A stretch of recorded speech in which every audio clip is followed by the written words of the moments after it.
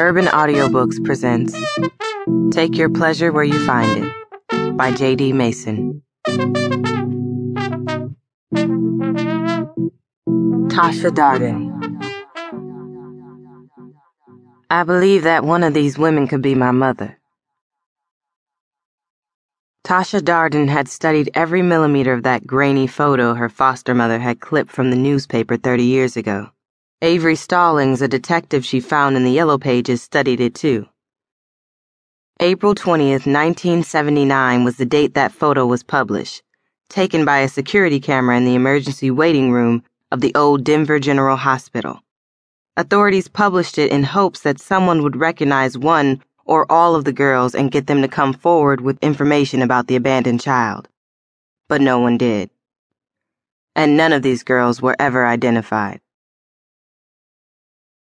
Her heart was racing, and her palms were sweaty. But Tasha made a valiant effort to make sure he couldn't see how anxious she truly was. The man sitting across from her had no idea how many times she'd called his office to schedule this appointment, only to hang up after the first ring. Tasha needed a miracle, and she needed it from Avery Stallings. But he wasn't a musician. He was just a man with a satisfaction guaranteed or your money-back clause if he failed to get results that his ad had promised. Tasha had told herself that she wasn't bitter. She'd grown into a brave, obedient, and overachieving young woman, just to show everyone that the fact that she'd been abandoned as a child never impacted her in the way they all thought it should. And she'd waited 30 years to start looking for her birth mother, because for 30 years, she believed her own lie. The truth was that knowing that the woman who gave birth to you left you alone in a room full of strangers after you'd barely taken your first breath was fucked up. And the fact that the bitch didn't even think enough to give you a name before she did it, well, that was beyond fucked up. See that duffel bag the one in the middle is holding? Tasha asked stoically. Inside that bag is 27 cents, 2 dimes, a nickel, and 2 pennies, half a stick of doublemint gum, a receipt for a senior year photograph package from a photography studio on Colorado Boulevard, which, by the way, went out of business 15 years ago, and me. He stared stunned at her. Less than a day old, 6 pounds and 2 ounces, she continued coolly. The detective had a daughter around her age, give or take a year or two. Tasha Darden's polished and composed demeanor made her seem older than her 30 years, though.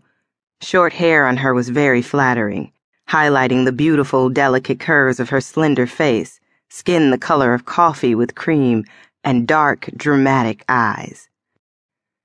He guessed her to be between 5'5" and 5'7", 130 pounds maybe. The detective in him had guessed all of that in the time she'd walked into his office, shook his hand, and sat down in the chair across from his desk. How did you get these clippings, Mrs. Darden?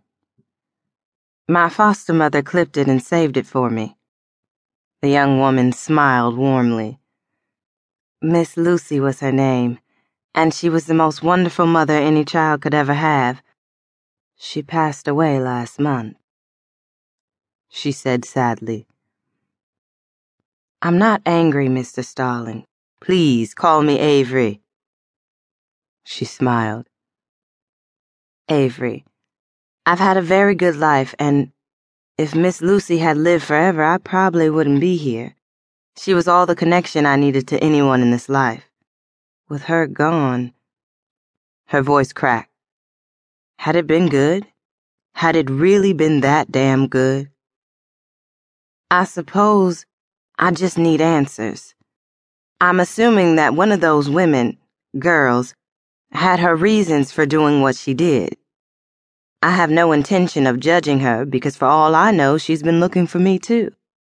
She said it. But never in a million years did she ever believe it to be true. I don't know, but whatever the case, I need to know who she is, where she is, and how she is, and I need for her to know me too. Avery